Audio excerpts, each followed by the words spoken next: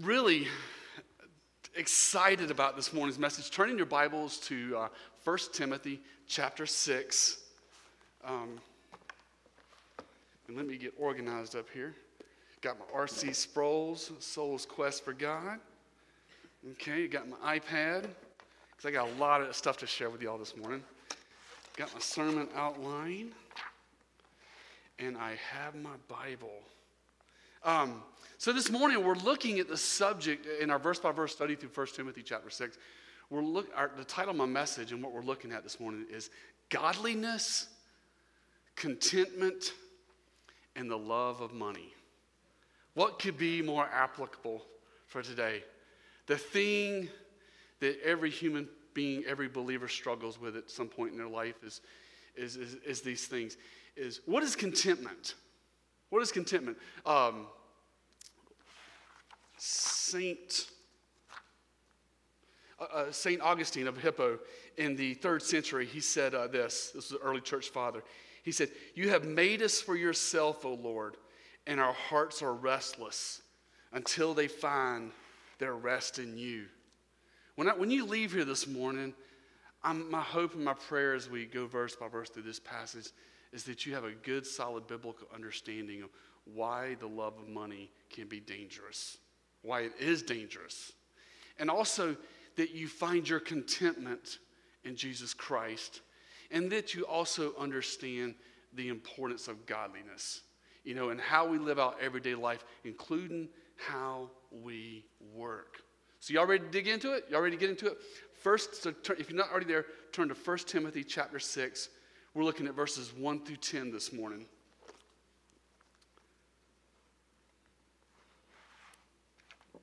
Let's pray one more time. Father, again, thank you for your word. Lord, as we look at it, teach us, instruct us, and let us be encouraged and challenged and transformed. In Jesus' name we pray, Father. Amen. Amen. 1 Timothy chapter 6, verses 1 and 2 says this: "All who are under the yoke as slaves are to regard their own master as worthy of all honor, so that the name of God and our doctrine will not be spoken against. Those who have believers as their masters must not be disrespectful to them because they are brethren, but must serve them all the more, because those who partake of the benefits are believers and beloved. Teach these principles." The first thing I saw as I read this passage this week and I was studying it is that opening phrase. The NASB says this: "All those who are under a yoke as slaves." And one of the big accusations some people that know nothing about the Bible will make against the Bible is that it promotes slavery. And it's just simply not true. It's just simply not true. But he has this phrase in verse 1. It says, all who are under slavery in the sense that we know it in America, and the evil that took place several hundred years ago. But in verse 1, he says, all who are under the yoke as slaves. See, in the ancient Roman Greco world, there were slaves. But the first thing you need to understand this morning is that it was not like what comes to our mind today. Today, when people hear the word slavery and they see the word slave, the first thing they think about is they think about people that are kidnapped and forced into labor. And that was a very wicked, evil practice that took place in the early years of the United States and is condemned and is evil and is wrong. It's a very bad practice. But it's not what was taking place back in the 1st century. I want to give you a summary of what James Jeffers said. James Jeffers is a scholar who wrote the book, The Greco-Roman World. And this is what Dr. James Jeffers says about 1st century slaves. Some of your translations will say servants. Some of your translations will say bondservants. But anyway, 60% of the population would be classified under this group of people. People were slaves, one, because of their debt. Back in the 1st century, there was no such thing as bankruptcy. You couldn't go to the bank and say, "I'm sorry, I don't have no more money." So what they would do is they would become a slave / bondservant / servant, and they would work off their debt. That was one reason why people were a bondservant or a slave. Second reason, just a prisoner of war. They were just a prisoner of war. They were captured, and what's the alternative to being a bondservant? It would be death. So people served as these servants, as these bondservants by prisoner of war. And some of the people just simply served as a slave, as a bondservant. They did it voluntarily. They did it voluntarily because they could not support themselves.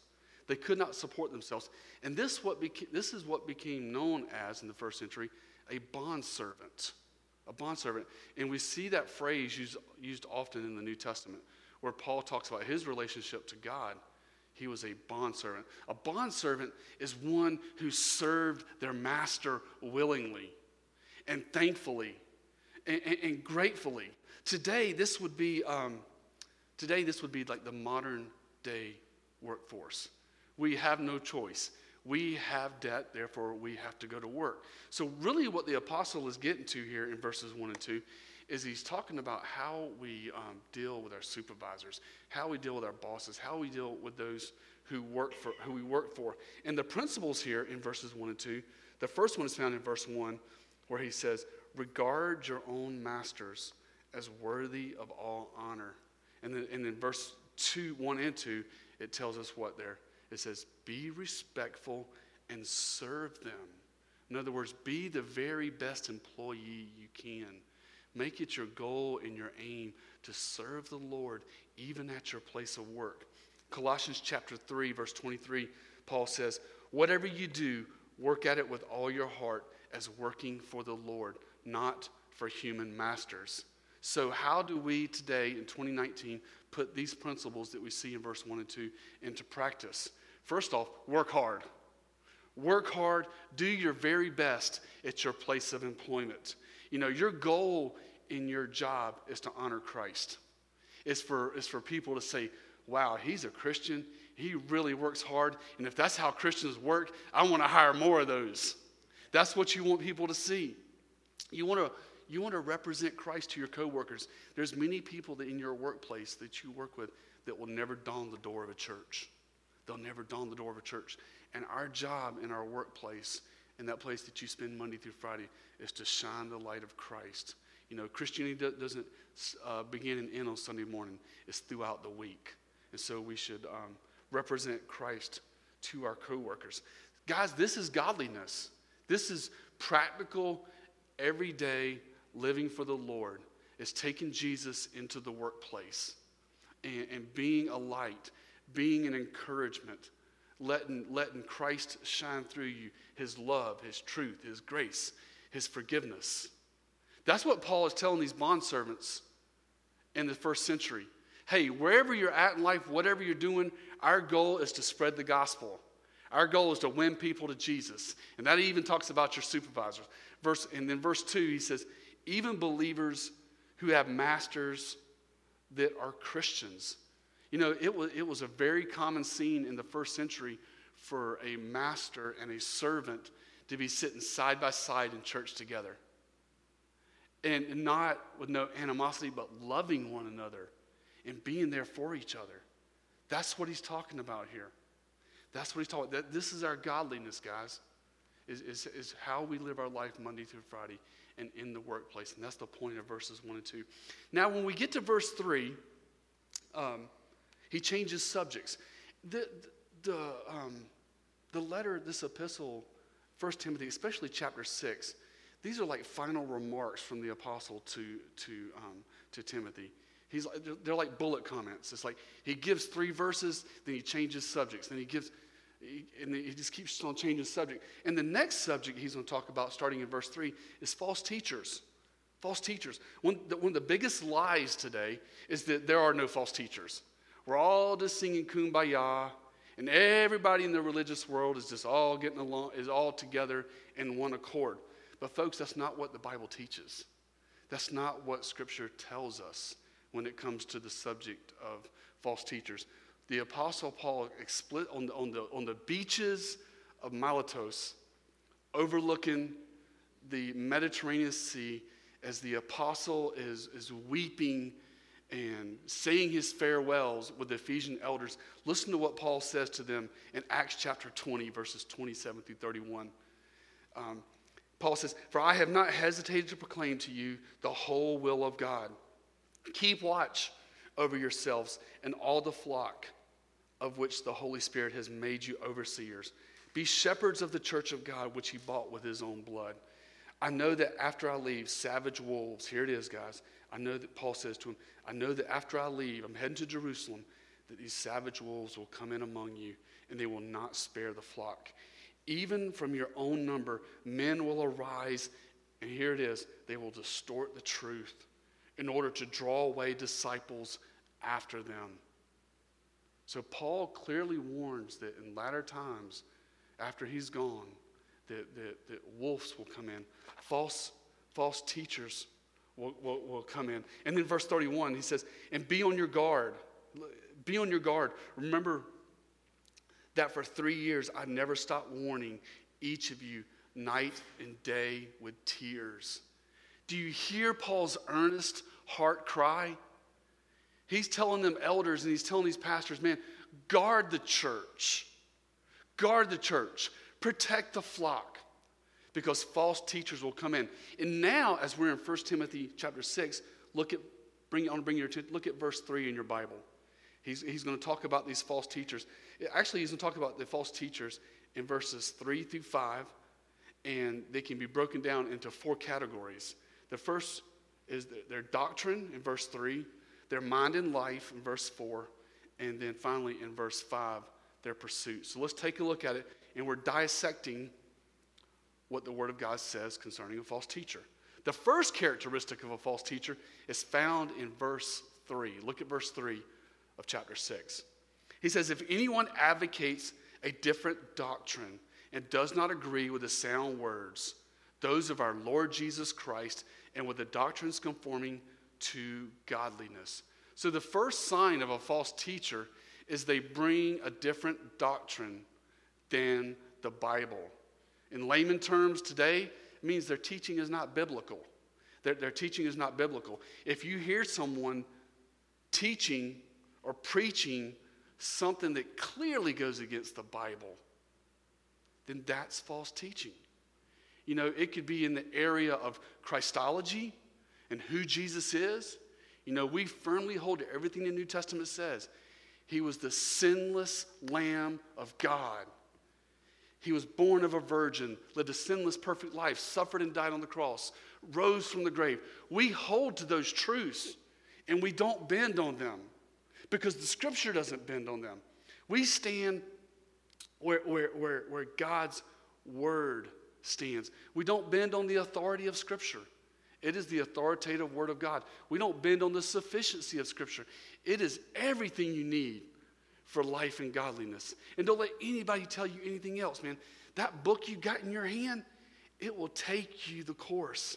It will take you through life. It will guard you. It will protect you. It will keep you safe. The Holy Spirit will speak through that Bible that you're holding in your hands. It's what guards us and protects us.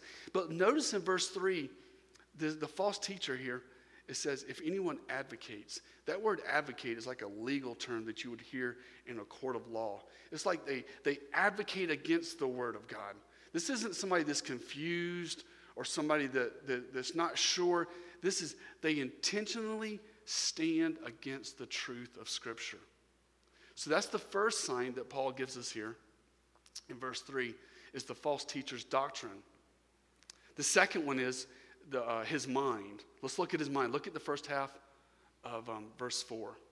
First half of verse 4. And I'm going to speed this up a little bit, and then I'm going to explain to you why this is important when it comes to your godliness. Because most of you guys love the Bible and want to be solid in your faith. So I'm going to speed this up, and then I'm going to explain to you why it's important when it comes to your godliness. So verse 4, he talks about his mind. It says he is conceited. That word conceited means he's puffed up. He has an overinflated view of himself.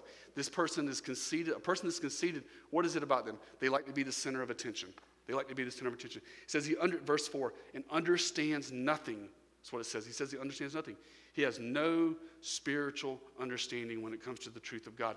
And then verse 4, continuing, he says, has a morbid interest in controversial questions and disputes about his words. This false teacher in his mind, according to the text, he likes to wrangle.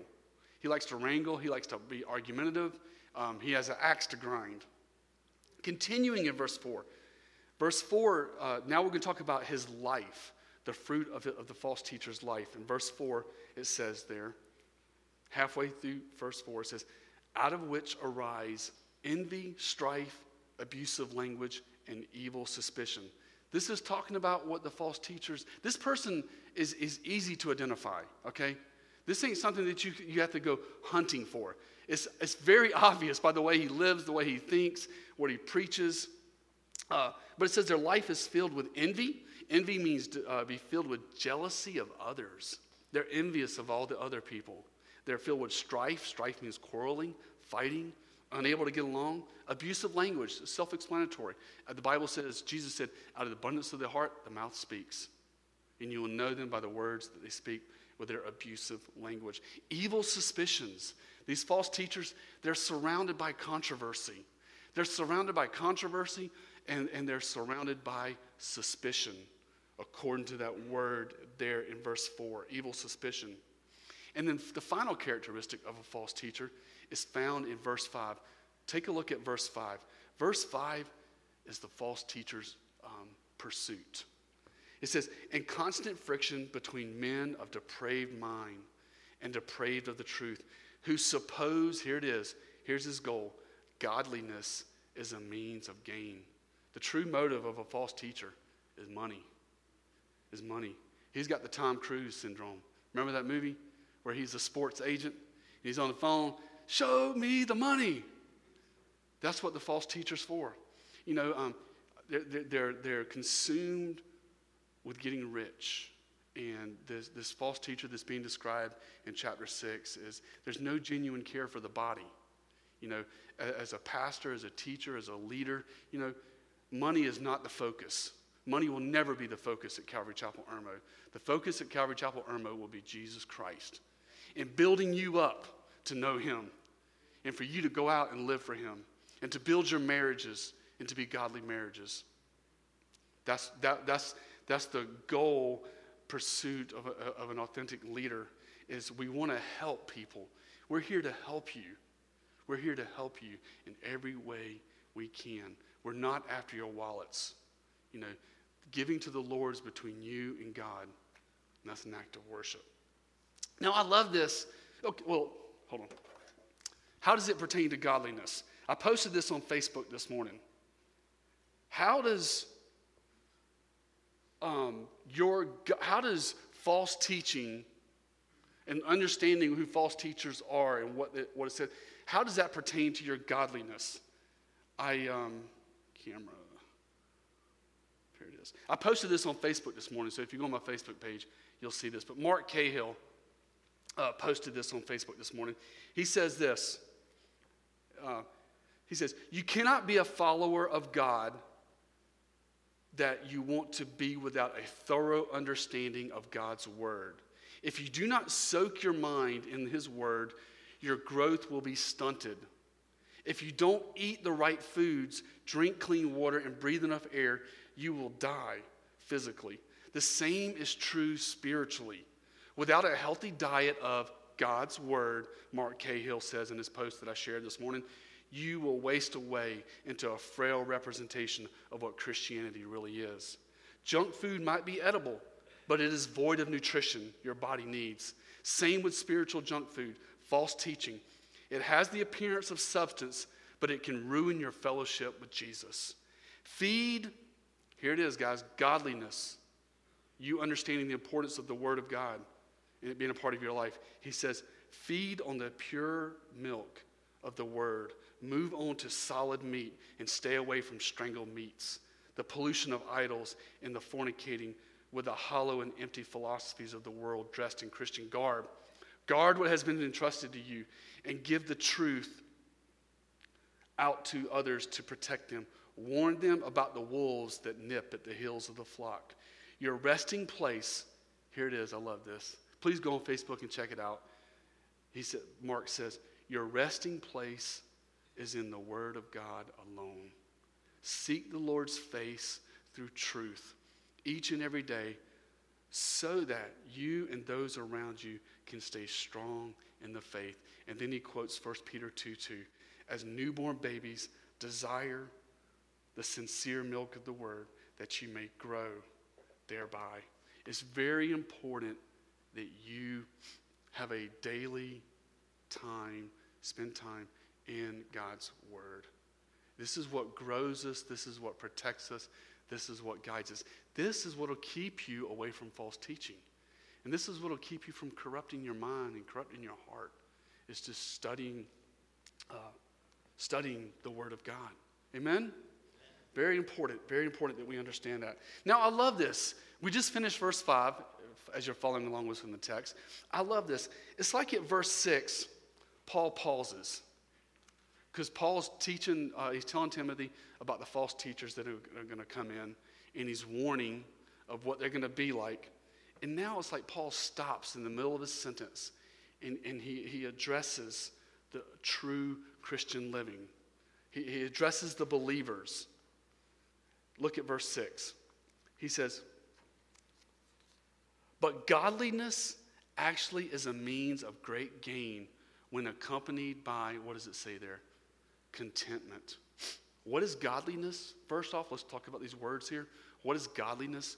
Godliness is conforming our will to his will. That's what godliness is. It's conforming our will to his. It's loving God more than anything. And you love him so much that it causes your life and the fruit of your life to be changed and to be a wholehearted follower of him. Walking in obedience. Walking in obedience. That's what godliness is. And then contentment. What is contentment? He talks about, but godliness actually is a means of great gain when accompanied by, it says there in the text, contentment. What is contentment? Contentment for you is when Christ is all satisfying. Is when he is everything, man. He doesn't fill up part of you. He fills up all of you. You find your joy in him. You find your contentment in him. Contentment means there's nothing more important. There's nothing more important. And that's the place that we want to be. That's the place that we want you to move towards, is to be completely content in life because you have Jesus Christ and that he fills you up. The quote I gave earlier from St. Augustine of Hippo, he said it well. He says, you have made us for yourself, O Lord, and our hearts is restless until it finds its rest in you. You know, we could search for all eternity long. We can search this world, but nothing fills us like Jesus. Nothing brings us contentment. 1992, I got saved, and I went to the Christian bookstore, and I couldn't believe it. I found it this week. It was on my bookshelf, and I had to brush off the dust. But I purchased this book in 1992. It's been on my shelf ever since then. And it's R.C. Sproul's. R.C. Sproul's, The Soul's Quest for God. The Soul's Quest for God. And I want to read to you what challenged me. I want to read to you an excerpt from R.C. Sproul's The Soul's Quest for God that I read the first year of my Christianity. R.C. Sproul says this. He starts off, he says, something is missing. Something is missing. It is missing from the life of the church. It is absent from the normal Christian life. What is missing is the depth of spiritual communion with God. Worship for most is unsatisfying to the multitudes, and the Christian life is often marked more by a sense of the absence of God than a vital sense of his presence. And listen to what he says. He's going deeper. He's talking about church, now he's talking about individuals. He says, R.C. says, there is a spot deep within our souls that is hungry and not being fed. There's a place in our hearts that is thirsty and no one gives us to drink. There is a naked corner in our spirits that no one offers to clothe. You ready for this? R.C. says, yet it is the work of Jesus to what? feed the hungry, to give drink to the thirsty, and to cover the naked. That's what RC says. He doesn't, and he says he does not fail. Jesus does not fail in these endeavors. He is able to provide physical and spiritual food for us, as he was for the 5,000 that he fed, as he was able to give living water to the woman at the well, as he was able to clothe the man, the demoniac, and the Gadarenes. Jesus has not changed, folks. Hebrews 13:8 says, Jesus is the same yesterday, today, and forever. And the same thing he did for those people is the same thing that he'll do for us. R.C. continues, he says, Jesus has not changed, nor has he moved and failed to supply a forwarding address. We are the ones who have moved. You and I have moved. David has moved. Probably you have moved too. We neglect him and his word and wonder. We neglect him and his word and wonder why we are hungry, thirsty, and naked. And then he says, Christ has promised. This is the promise of Christ. He has promised that all who seek him will surely find him. But, as R.C. points out, we must seek him. We must seek him. You must go after the Lord. You must pursue him. Maybe you're here this morning and you're like that woman at the well. Are you? Christ offers you living water. Christ offers you that same living water that he offered that woman at the well in John chapter 4. Maybe you're like the 5,000. Maybe you're like the 5,000 and you need provision. You're here, God, I need you to physically provide for me in life. I don't know, family, finances, whatever physical thing that you need in this world. He is able to provide. He is able to provide. He is able, our Lord and Savior Jesus Christ, he is able to make provision. Or maybe you're in the throes of chaos. You're in the throes of chaos. Maybe you're here and you're going through spiritual warfare. And I know there's a lot of people that are. As I was thinking about this, man, I was like, there's just so much was coming to me. But maybe you're in the throes of chaos and spiritual warfare. If any of these categories, if you fit into any of these categories, here's the deal. Trust in Christ. Trust in Christ. Put your hope in him. Have you found it? Have you found that provision? That being in Christ. Let him be all. Let him fill your heart. Let him be the one that makes you content. Don't let it be our money or our jobs or our work or our family or whatever. Let Christ be all in all. Let him fill your heart with contentment. Walk out in life filled with joy because he brings contentment. He brings contentment. He fills our soul. He fills our soul. I remember, man, I was like, I was new to this Christianity thing, and I didn't have all my doctrine and my theology in order, but I'd experienced something. I'd experienced this forgiveness of sin and this new life. And I said, by golly, I'm going to figure it out. I'm going to take it by the reins, and I want to go wholeheartedly after you, Lord. And you know what? He met me there. And he will meet you there. When you go with reckless abandonment and say, God, I'm coming after you, Lord. I want to humbly follow you. Help me in this area of godliness and in this area of contentment. Look at verse 7. Let's continue. Verse 7. Wow, this is a very sobering verse. It brings us back to reality, back to life, back to reality. It says, for we have brought nothing into the world, so we cannot take anything out of it either. As I was looking at this verse and pondering it, the thing that kept coming to my mind is, for me, that I was examining myself, and I ask you to examine yourself, what is that thing you cling to? What is that thing that you hold to in life? There's good things in life to cling to. There's good things to hold to. There's also bad things. But what is that thing that brings you the most contentment, the thing that keeps your motor going? What is that thing that you cling to? We need to be reminded that there's only one thing that we're going to take into eternity. There's only one thing you can take into eternity, and that's your soul. That's your soul. And that's just that's a reminder of reality, the truth, of the brevity of life. And the one thing that we can take into eternity is our soul. So even in this life, in the here and now, we need to make sure our souls are filled with Jesus. Doesn't mean we don't love our job. I've enjoyed working for many years. I enjoy my family. I enjoy hanging out with friends and doing sporting events. But deep down in my soul, the ultimate thing that I care most about is my relationship with Christ and making sure that my soul is filled, because I know there's only one thing I can take into eternity, and that's my soul. Verse 8, the apostle continues. Look at verse 8. He says, "For we have food and covering. With these we shall be content." You know, there's benefits. There's benefits of contentment in Christ. There's a huge benefit that we can experience when we place him first. One is joy and happiness. You know, we need that in this world. In a chaotic world with all the stuff that's going on, there's nothing we need more important than joy and happiness. We need to cut off the news networks.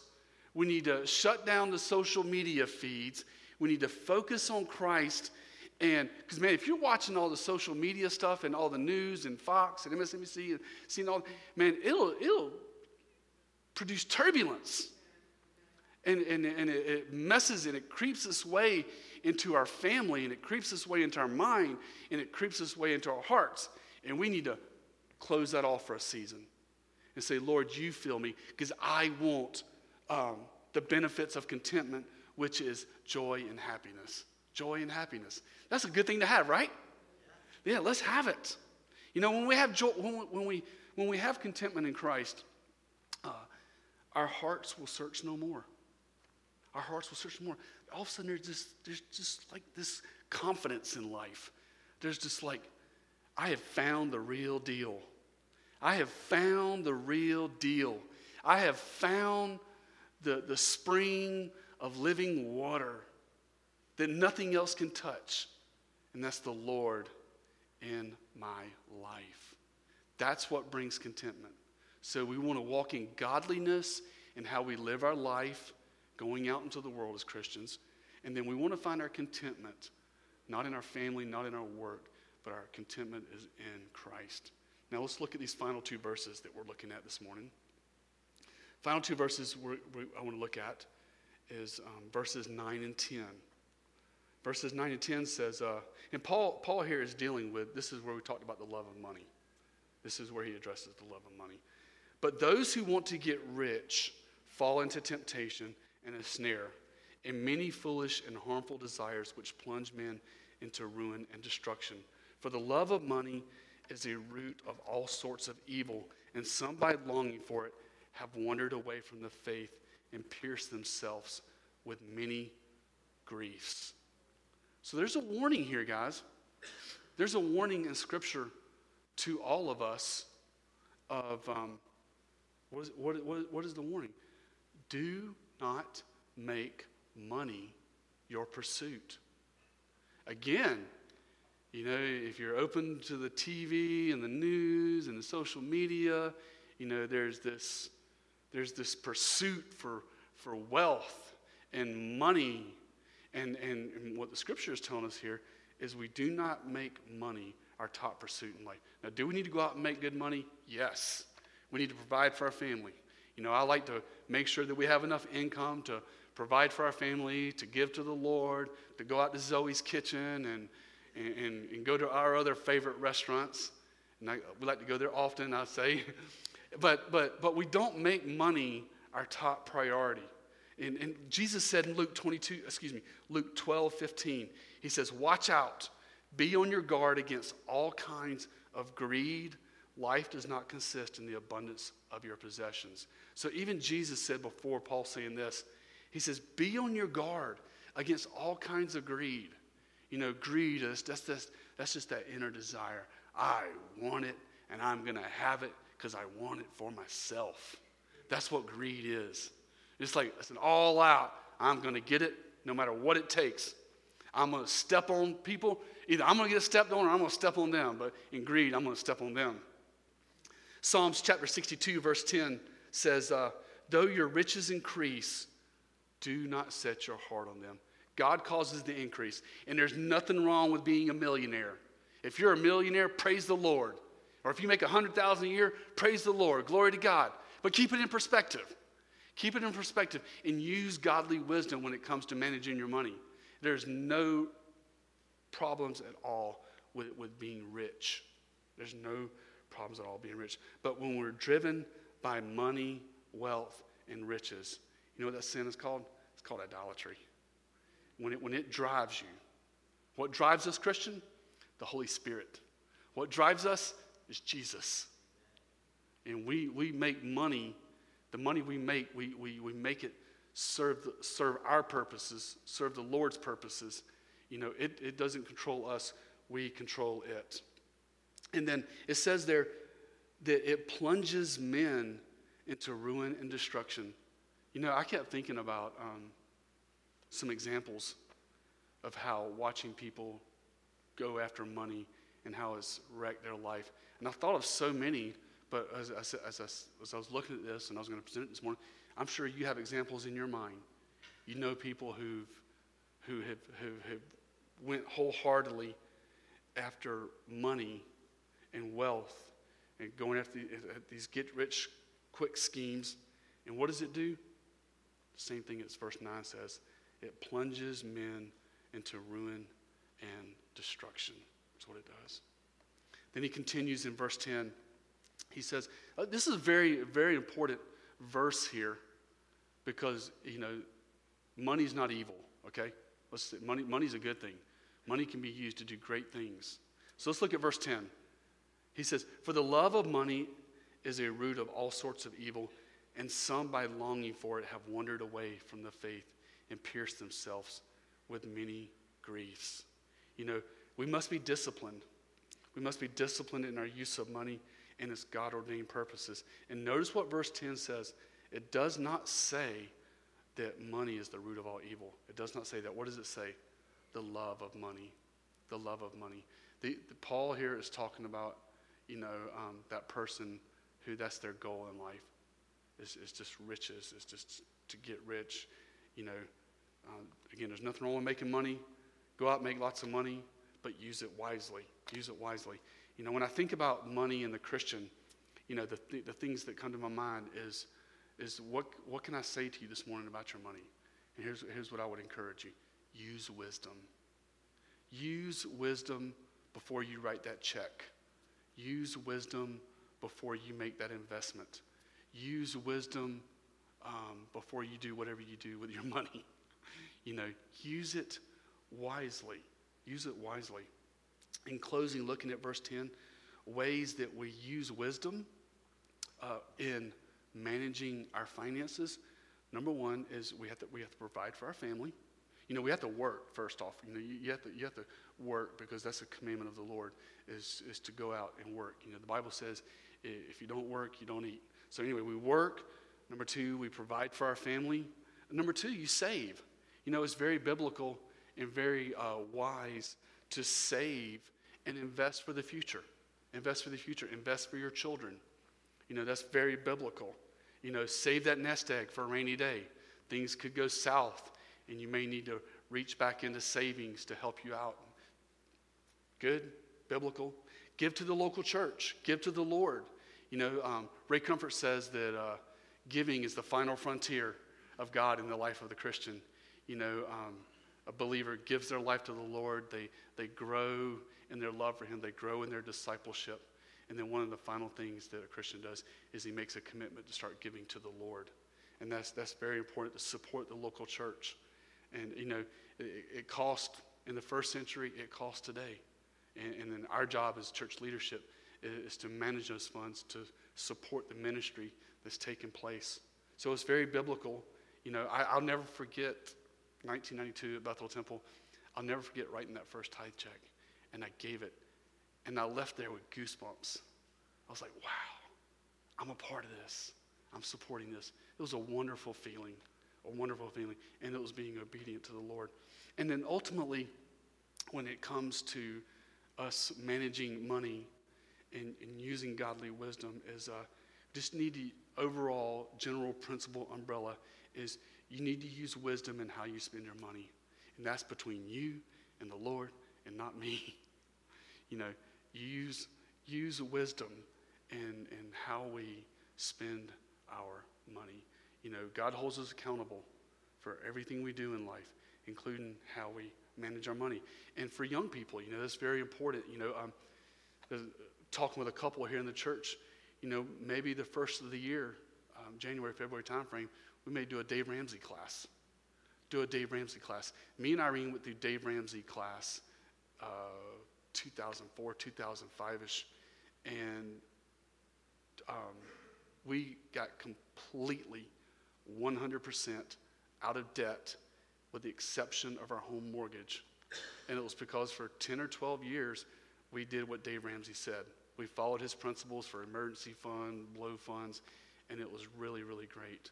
And it's very liberating to not let money be the driving force in your life. And if you're there, you know, I just want to pray for you, encourage you, you know, seek the Lord and just use wisdom. Come up with a plan. Go to someone you trust, maybe someone that's smart in finances, and ask for encouragement, ask for accountability for them to help you in that area of life. I wanted to stop at verse 10 because the second half of 1 Timothy chapter 6 is loaded.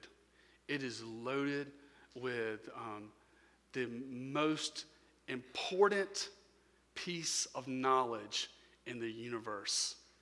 The most important thing a person can know in this life is found in verses 11 to the end of this chapter. So I want to say that. But just looking at the message this morning, I want to pray for you guys. I want to pray for you, and I hope you take these principles home and apply these things to walk in godliness, to commit your life to doing life as a godly believer. And then ultimately, as R.C. Sproul's talked about in his book, is I want you to find your contentment in Christ. I want you to leave here saying, Lord, you are enough. You are everything to me. Amen? Amen. Let's pray. Father God in heaven, thank you, Lord. Thank you for your word. Father, thank you for giving us the tools for godliness. Thank you for giving us your Holy Spirit to help us walk in godliness.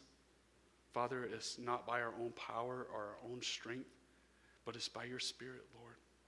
And Father, I pray, Father, that everyone here this morning, that they will find their contentment in you, and that you will fill their hearts with joy unspeakable as they love you, trust you, and find their contentment in you.